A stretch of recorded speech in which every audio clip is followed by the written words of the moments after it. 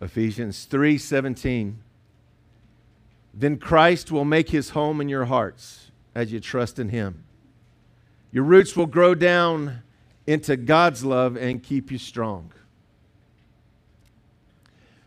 So I want to tell you,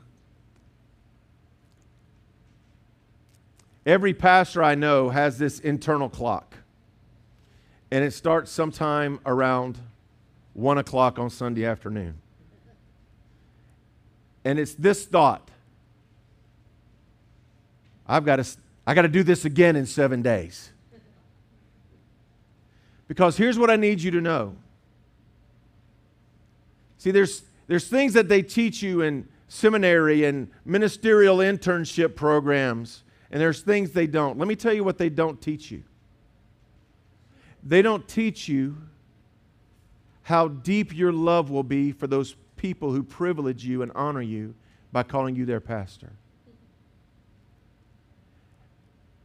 And I don't want Sunday to be those moments that we go through the motions.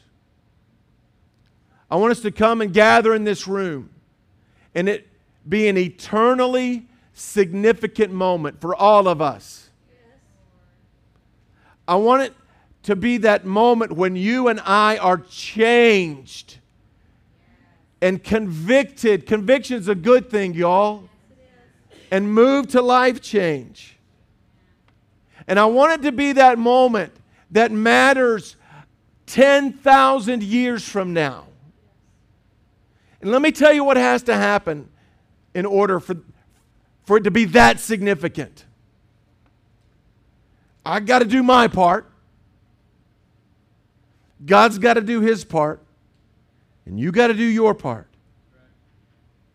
You got to show up wanting those exact same things.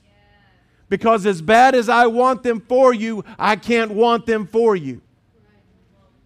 I can't want your life to be eternally, significantly impacted for you. You've got to want it for you. Did that make sense?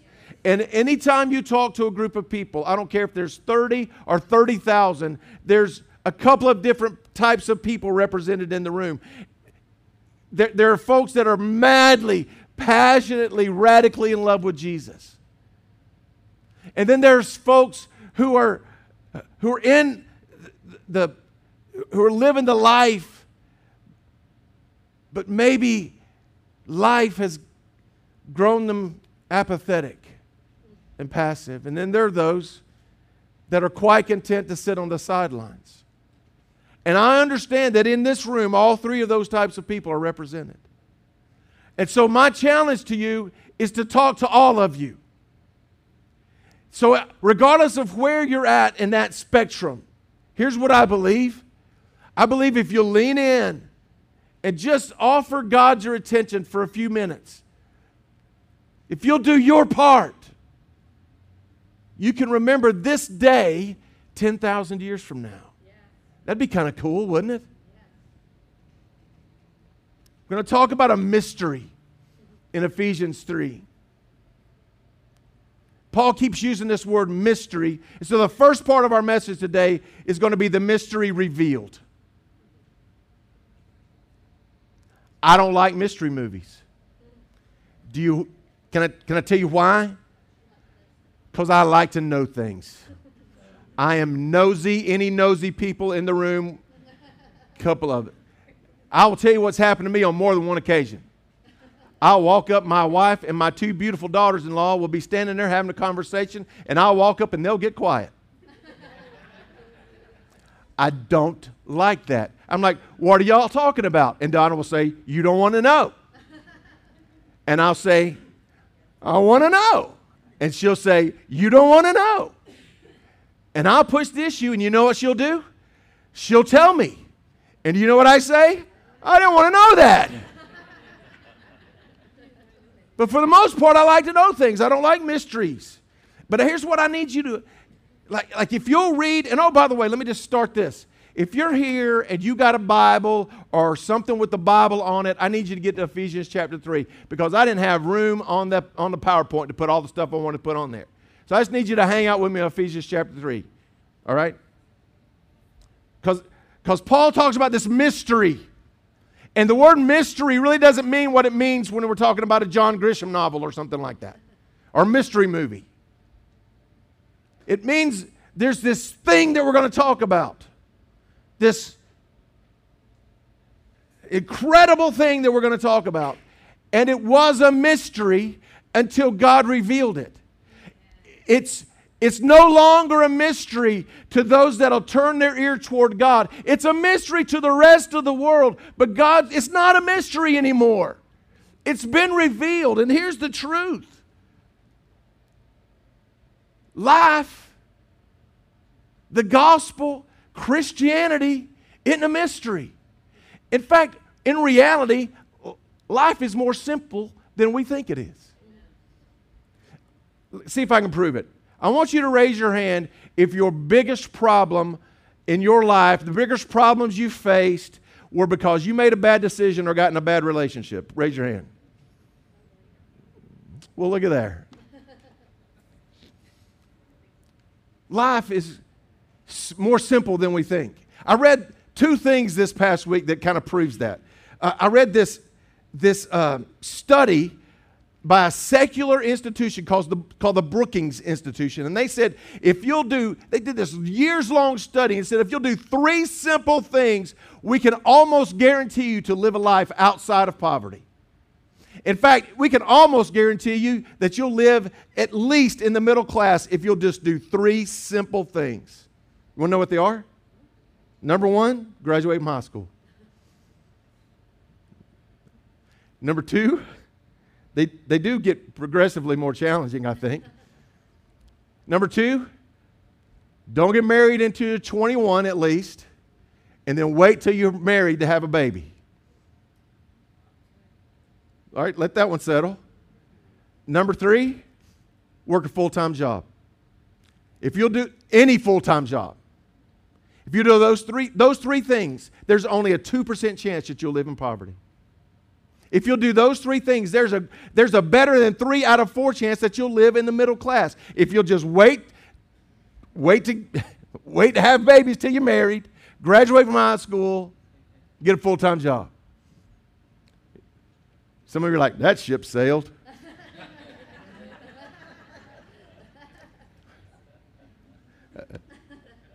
I saw something else this past week. My friend Stephen McGray posted this on Facebook. I thought it was cool, and you need to go back and read it. I shared it, and it was called Hillbilly Wisdom. How many know hillbillies ain't stupid? And there was one that I read it, and I'm like, that is golden. Here it is. Are you ready? Always drink upstream from the herd.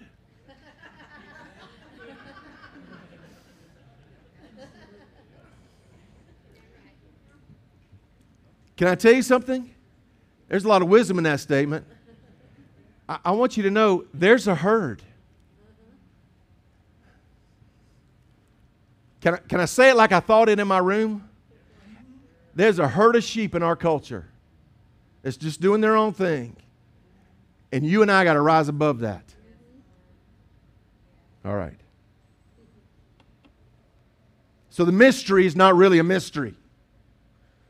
But the mystery's been around for a very, very, very long time. Philosophers call it the existential questions of the universe. Where's God? Who am I? Why am I here? Can I tell you something? God's answered all those questions. Darling, I love you. Will you bring me my Bible? I walked up here without my Bible. Every one of those questions is right here. The mystery's been solved, y'all. It's not a mystery. This life, God. Now you can never know the mind of God. Don't misinterpret what I'm getting ready to say. But He's revealed Himself to you right here.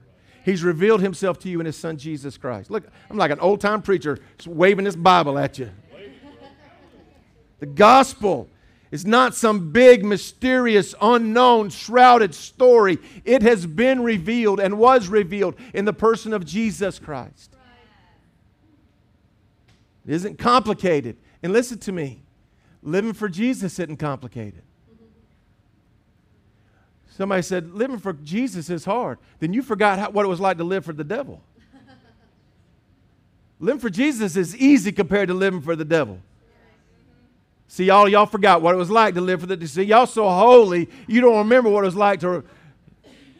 I don't need to bust out my 1982 Molly Hatchet Flirting with the Devil song. Oh, Van Halen. You forgot what it was like. If living for Jesus is hard, you forgot what it was like to live for the devil. Guess what living for Jesus is? Freedom from the law of sin and death. Guess what Jesus is? Life, and life more abundant. That's what Jesus is. And that mystery's been revealed. The code has been cracked, y'all. He's not locked it away. And that's all Paul talks about in Ephesians 3. So here's what we're going to do. In 25 minutes, I'm going to give you 3 things that Paul talked about that ought to be easy for us. And then I'm going to give you 8 steps to grow in your walk with the Lord. Can you hang on with me? Because if I'm going to do it in 25 minutes, I got to move. Y'all going to move with me? Yes. All right. First thing, let me read Ephesians 3, verses 6 and 7. And this is God's plan. Both Gentiles and Jews, all right, you got to get this part right here, who believe in the good news share equally in the riches inherited by God's children. See, I don't know if you realize this, but the Jews and the Gentiles didn't like one another. They were at odds with one another. The Gentiles, and let me tell you, here's the definition of a Gentile. You're not a Jew. There's really only 2 groups of people, Jews and everybody else, and we're everybody else. And there was a big wall of division. Anybody know anything about division in a culture? If you don't, you're not on social media and you're not watching the news. Our world is full of division. Our culture is full of division. Our families are full of division. Our churches are full of division. Helen Keller could see that there's division in our culture.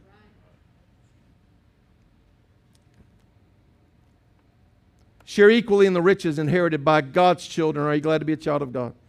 Both are part of the same body, and both enjoy the promise of blessings because they belong to Christ Jesus. By God's grace and mighty power, I've been given the privilege of serving Him by spreading this good news. Here's a part of the mystery that shouldn't be mysterious to me and you, and that's this, that unity and reconciliation should be the default for followers of Christ.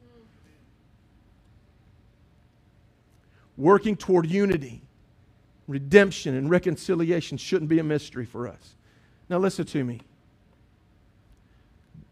Divorce happens. Friendships dissolve, right? Business partners go separate ways. Sometimes families disunite. It happens, right? That shouldn't be the default. What should be the default for the body of Christ is unity and reconciliation. We ought to be better at staying together than we are splitting up. See, the easy thing is to split up. The easy thing is to find a new wife, find a new friend, find a new job, find a new church. That's the easy thing to do. But that's not what Christ has called us to do. Christ has called us to be people of unity, people of reconciliation, to work together, make things work. And that's so countercultural. Yes. See, disunity and division are the default of the herd. Mm-hmm. And we need to drink upstream from that. We need to rise above that. I'm not going to tell you that it doesn't happen, because it does. It shouldn't be the default. Right. It shouldn't be the easy go-to to split up. Whether marriages or friendships or families or businesses or churches. The easy thing to do is to split up, and I'm telling you, Christ has called us to something above that. Yeah. He said, by God's grace and mighty power. Paul said, I've been given the privilege of serving Him by spreading this good news. Yeah. I need to give you just a little context here. He said, what I'm doing right now is a privilege. And I told you week 1 where he was. Where is he? He's in prison. And oh, by the way, get this. The people he's writing to are the reason he's in prison. And he said, it's my privilege to serve you in this way. What? If you were in prison because of somebody, would you write them a letter and go, man, thank you. You are awesome. Probably not. Write this down. Your problem might look like a privilege to somebody else. Maybe I should have wrote that backwards. Your privilege might look like a problem to somebody else. See that? In one part, they were almost apologizing for Paul being where he's at. And he's like, you don't know. Stop. It's my privilege to serve you like this. What shouldn't be a mystery to us is the fact that Christ has called you and I to serve others. And by the way, it's not a sacrifice, and it's not what's the word? Sacrifice. That's the word I'm looking for. It's not a sacrifice. You know what it is? To serve others in the name of Jesus. You know what that is? It's a privilege. Yeah. It ought to be. Oh, have we lost the truth that anything above burning in hell is a privilege?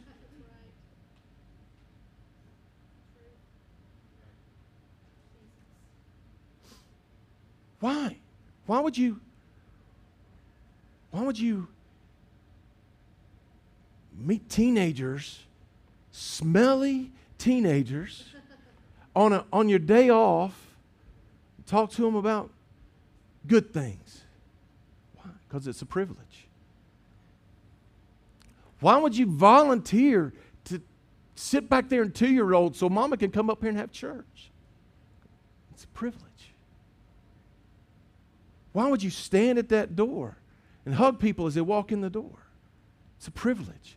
Why would you give 10% of your income to further the gospel? It's a privilege. Why would you come to church and give up an hour on one of your off days to sing and listen to Dwayne rant and rave for 45 minutes? Why? It's a privilege. Come on, I'm a privilege to y'all, somebody. Yeah, are you hearing what I'm saying? We've turned it off. That serving God is the greatest privilege you'll ever have. Because He's redeemed us and He's set us free. And He's set us free from the law of sin and death. And it's easy to just sit back and let somebody else worship. It's easy to sit back and think, oh, that works for somebody else. That's not the way I do things. That's not how I think. That's not how I believe. Can I tell you, it doesn't matter how you believe. That doesn't change truth, y'all. Can I give you a little sidebar? Let me read something to you in verse 10. Just going to blow your mind. Verse 10 says, God's purpose in all of this was to use... Oh, now listen carefully. It's not up on the screen. You got to either read along or listen real carefully. God's purpose in all of this, talking about the revealed mystery of God, the gospel of Christ, the reconciliation of humans to God. God's purpose in all this was to use the church to display His wisdom in its rich variety to all, look at this, to all the unseen rulers and authorities in the heavenly places. See, I've told you, and it's true, that your purpose on this planet is to give glory to God with your life and to be a witness to other human beings. But how many know God wants you to be more than a witness to just other human beings? He wants your story to witness His glory to demons in hell and angels in heaven. Are you getting that? Isn't that crazy? Isn't that awesome? Because you got a story that angels don't have. They don't understand redemption. You've got a story that the demons are jealous of because they'll never know redemption. But God saved you by His grace, by the work of the cross. And your story is a testimony of God's glory to this unseen world. Come on, y'all. Isn't that cool? I probably should have gave you a fill-in for that.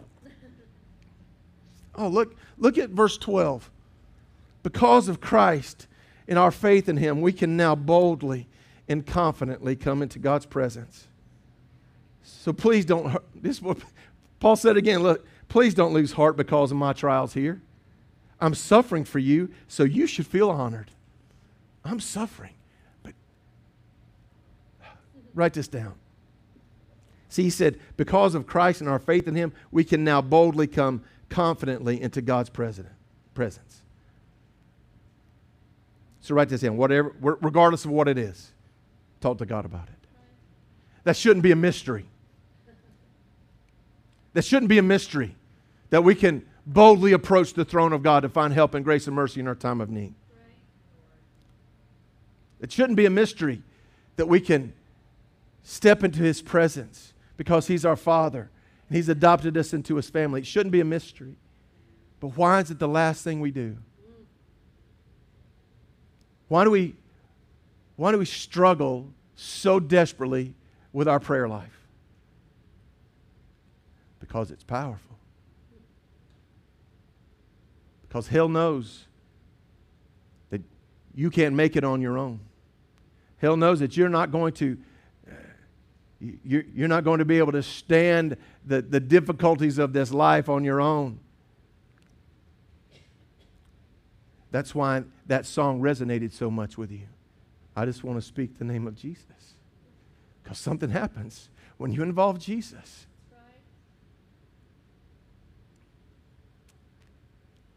So why is it that we... y'all gonna get mad at me when I say what I'm getting ready to say? We cook y'all hamburgers and hot dogs and everybody shows up. We call for prayer, and there'll be 10% of who showed up for hamburgers and hot dogs.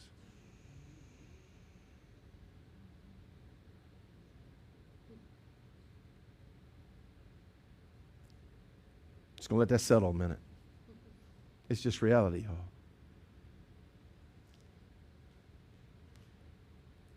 y'all.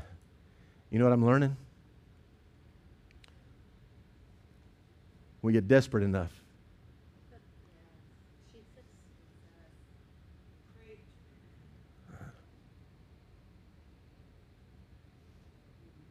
I've talked to people that weren't people of prayer. I said, well, I'm going to pray for you anyway. Happened this past week. I'm going to pray for you anyway. I got a text message a little while later, and here's what it said. Thank you. Things are better. Imagine that. I'm not trying to beat you up. I'm telling you this because I desperately love you. See, long after anything else we do is gone, the Bible says that the prayers of the saints are bottled in heaven. Why would we not avail of ourselves of that privilege? It's not a mystery, y'all. God's revealed this. His plan is for His people to cast our cares on Him because He cares for us. All right. I'm going to give you 8 things. And it's these 8 things, these 8 steps to spiritual growth. And by the way, listen, y'all, everybody, I don't care how holy you think you are, everybody in this room's got a step to take. Yes. Everybody watching online, I don't care how long you've been following Jesus, how much of the Bible you've got memorized. I appreciate that. You got a step to take. You're not there yet. You haven't arrived. And you won't until you see His face, by the way. So Paul prays this prayer for spiritual growth for this church that put him in prison. And he prays for their growth. So here's what I'm going to do. I'm going to read the whole prayer, and then we're going to find the steps inside the prayer. Okay? But I got to go fast. I said that already, and I'm not. Verse 14 is where it starts. When I think of all this, I fall to my knees and pray to the Father, the creator of everything in heaven and on earth. I pray that from his glorious, unlimited resources, he will empower you with inner strength through the Spirit. Then Christ will make his home in your hearts as you trust in him. Your roots will grow down into God's love and keep you strong. And may you have the power to understand, as all God's people should. This shouldn't be a mystery. As all God's people should, how wide and how long and how high and how deep his love is. May you experience the love of Christ, though it is too great to understand fully. Then you'll be made complete with all the fullness of life and the power that comes from God. What a beautiful prayer. And inside that prayer, there's 8 steps. Here we go. First thing he said is, when I think of all this. In other words, all this, when I think of all this stuff that I just said to you. When I think of this mysterious plan of redemption that God has revealed to you and me and the Gentiles and the Jews and all God's people. When I think of all that, I see beauty and I give thanks to God. Here's the first step. You ought to find an understanding of the beauty of the gospel. Some of you have been hearing that story for 90 years. Some of you have been hearing it for 90 minutes. We ought to have a greater appreciation for the gospel the further down the road we go.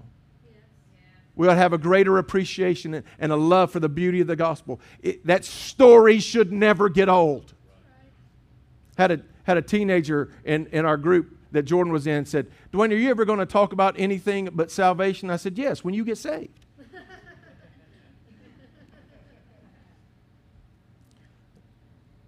An understanding of is there any story on the planet as beautiful as a God that loved the world so much, that loved you so much that he sent his only son to pay for your sin?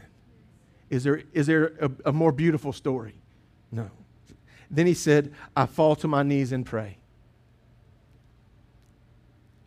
So the next step in our spiritual growth ought to be a humble spirit and a recognition of our dependence on God. Yeah.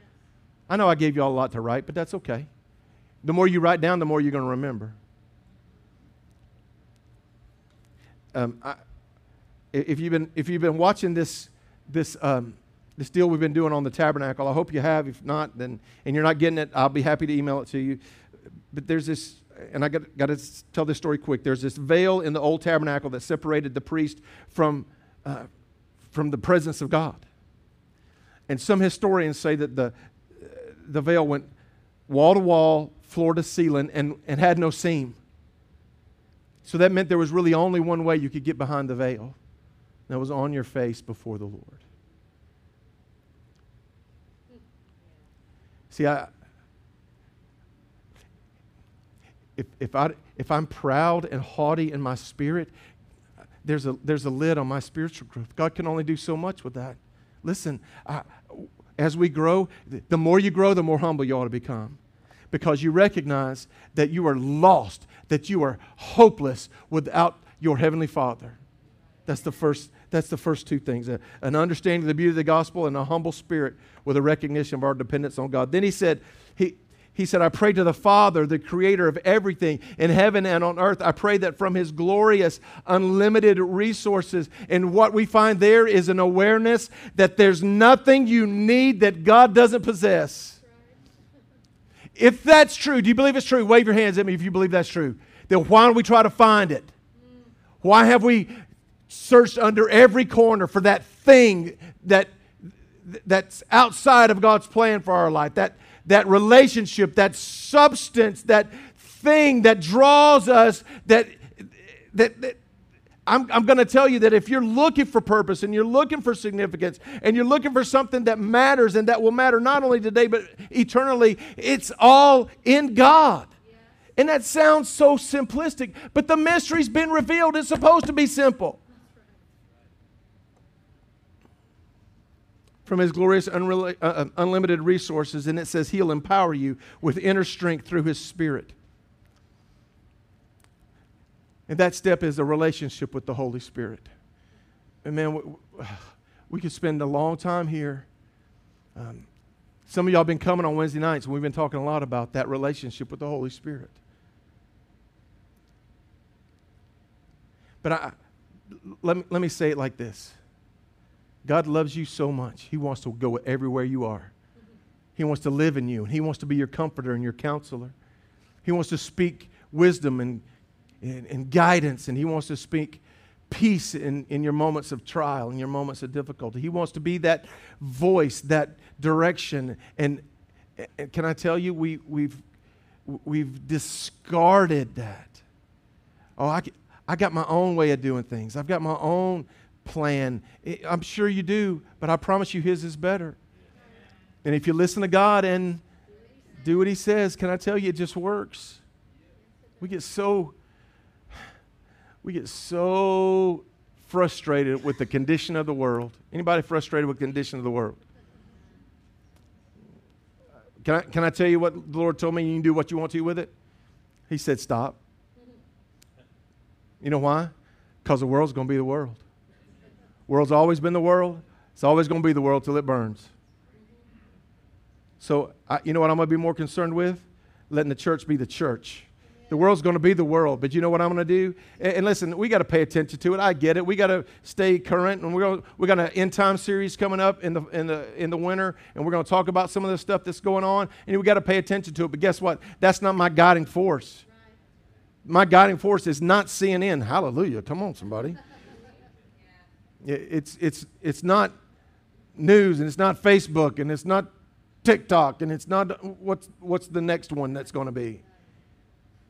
The power and the voice of the Holy Spirit. Yes. He'll talk to you. I'm supposed to go on, but somebody needs to hear this. He'll talk to you. He'll talk to you. You're probably not going to like what He has to say sometimes. That's His job. That's what He does. He does that because He loves you. If we kept reading, it would say, Christ will make His home in your hearts as you trust in Him. Please, and I know I didn't give you a whole lot of room to write this, but it's just, I don't know how to shorten this. An intimate, developing, growing bond with Jesus that leads to your ability to trust Him with your whole life. Your whole life. Your whole life. What is it that you're not trusting Jesus with? Can I tell you an easier way to answer that question? What are you worried about the most? We've said this before. What you worry about the most is where you trust God the least.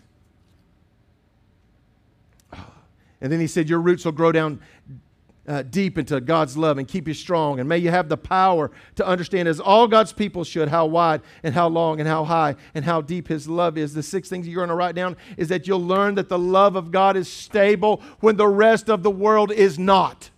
Yes. God's plan and God's love is stable when the rest of the world is going crazy. Can I tell you, yes, the world is blowing up. But my feet are not planted on 1600 Pennsylvania Avenue. My feet are planted on the solid rock that is Christ Jesus. And when this world is going crazy, I will stand, not because I put my hope in a government, not because I put my hope in a financial economic system, but because I put my hope in a Savior who cannot fail. And His name is Jesus. And when this world has burned, He'll still stand. And I'm going to stand with Him. Not because I'm good, not because I'm a preacher, but because one day I said yes to Jesus. And He took all of my sin and He washed it away. And I am desperately in love with Him. And because of that, I stand on the rock of Christ. And I hope you are too.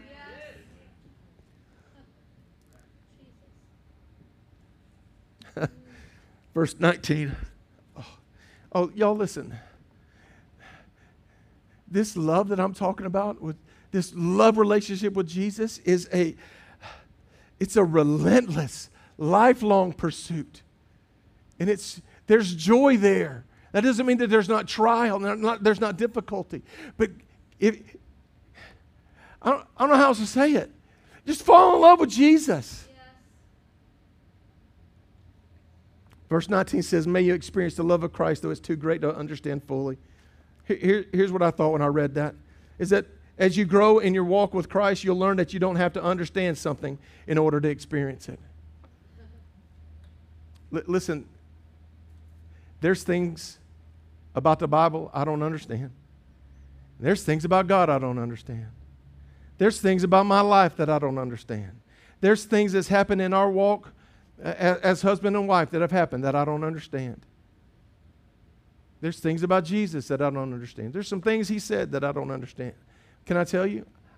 Even though I'm never going to understand it fully till I see His face, that doesn't mean I can't walk in it and experience it. Because can I tell you, the part that I do understand and the part is too good not to want to experience it. All right, here we go. Then, there's a powerful word. Then you'll be made complete with all the fullness of life and power that comes from God. And here's what I want you to hear. And I don't care if you've been following the Lord 20 years, 30 years, 50 years, or 20 minutes.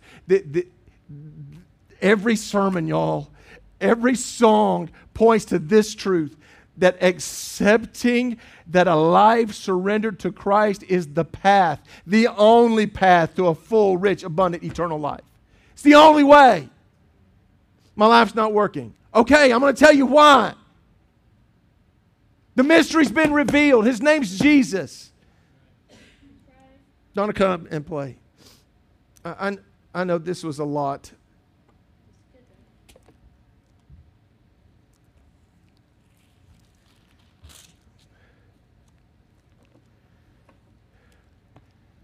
And I know I know maybe you felt like for the last 40 minutes you've been drinking from a fire hose. I know.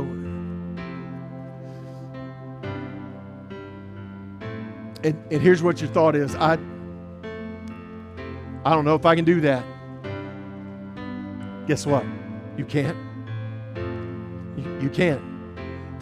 Those 8 steps I just gave you, you can't take them on your own.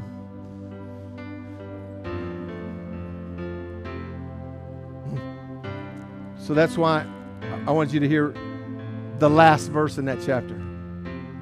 See, we quote, this is one of the Facebook verses.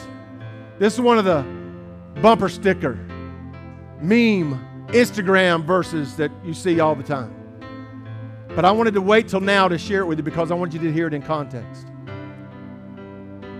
How can I live a life like that? How can I fall in love with Jesus and rely on the Holy Spirit? How can I make sure that I talk to God when I really just don't want to? How can I surrender my life completely to God? I don't know that I can do that. Well, the truth is you can't. So here's the verse. Now all glory to God, who is able, through His mighty power at work within us, to accomplish infinitely more than we might ask or even think. Glory to Him in the church and in Christ Jesus through all generations, forever and ever. You can't, but I know somebody who can. So I want you to pray with me this morning, and here's how we're going to pray. I want to challenge you with this question. God, what's my next step? What is it you want to do in me? Maybe your next step is belief. Maybe your next step is belief. I don't know. Maybe your next step is you've been challenged during this month of talking about spending 15 minutes with God every morning. Maybe that's your challenge. Maybe that's your next step. Maybe your next step is experiencing God even though you don't understand all of it. See, I've talked to people who are analytical and scientific and want to solve for X. And sometimes it doesn't work that way. That's why they call it faith, y'all. So we're going to pray together. And I want you to ask God what your next step is. And then we're going to stand and we're going to sing this chorus that Don's playing together. And I want you to lift your voice when we sing it, because it's a declaration. So let's pray together. Father, in Jesus' name, thank you for your goodness, your love, your grace, your mercy. Thank you that you've called us not to a stagnant, passive, dead-end life. You've called us to experience you and to walk and to grow and to become all that you've called us to become now in this life. God, we'll never get there. But God, we commit our life to the journey, becoming more like you every day, learning more about who you are and the way you do things. We declare with our voice that we're not there yet. We know we're not who we're supposed to be. But thank you, God, we're not who we used to be.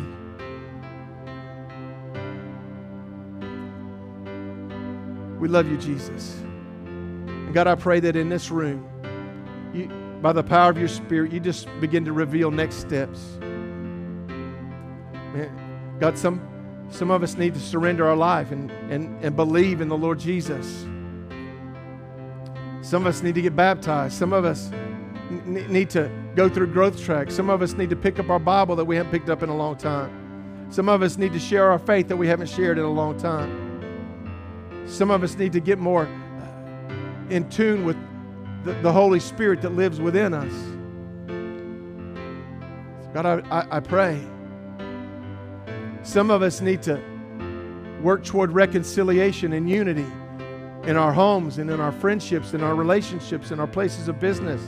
We need to be repairers of the breach and not destroyers. We need to be people who help others reconcile and not tear others apart. We need to be people who are known for reconciliation and redemption. So God, just do a work in us. Thank you for your presence that's been so evident since the very beginning of this service. Thank you, Lord. Come on, stand to your feet. I'll stand with arms wide and heart open. Come on, lift your voice.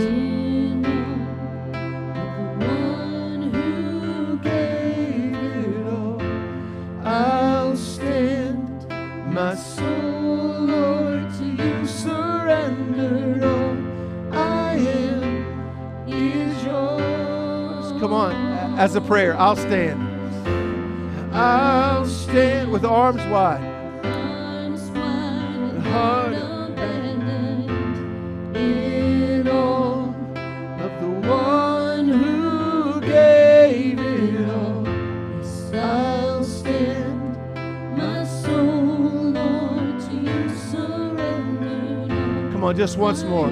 As a declaration, I'll stand because my feet are planted on the rock of Jesus. I'll stand with arms wide and heart abandoned, in awe of the one who gave it all. I'll stand, my soul, Lord, to you surrendered. All I am is yours. Thank you, Lord, for your goodness, your grace, your mercy, and thank you that the mystery has been revealed. You ought to give the Lord praise. Yes, yes, yes. Thank you, Lord. Thank you, Lord. God bless you. Have an awesome, awesome, awesome afternoon. Hope to see you tonight at 6 o'clock for our prayer service.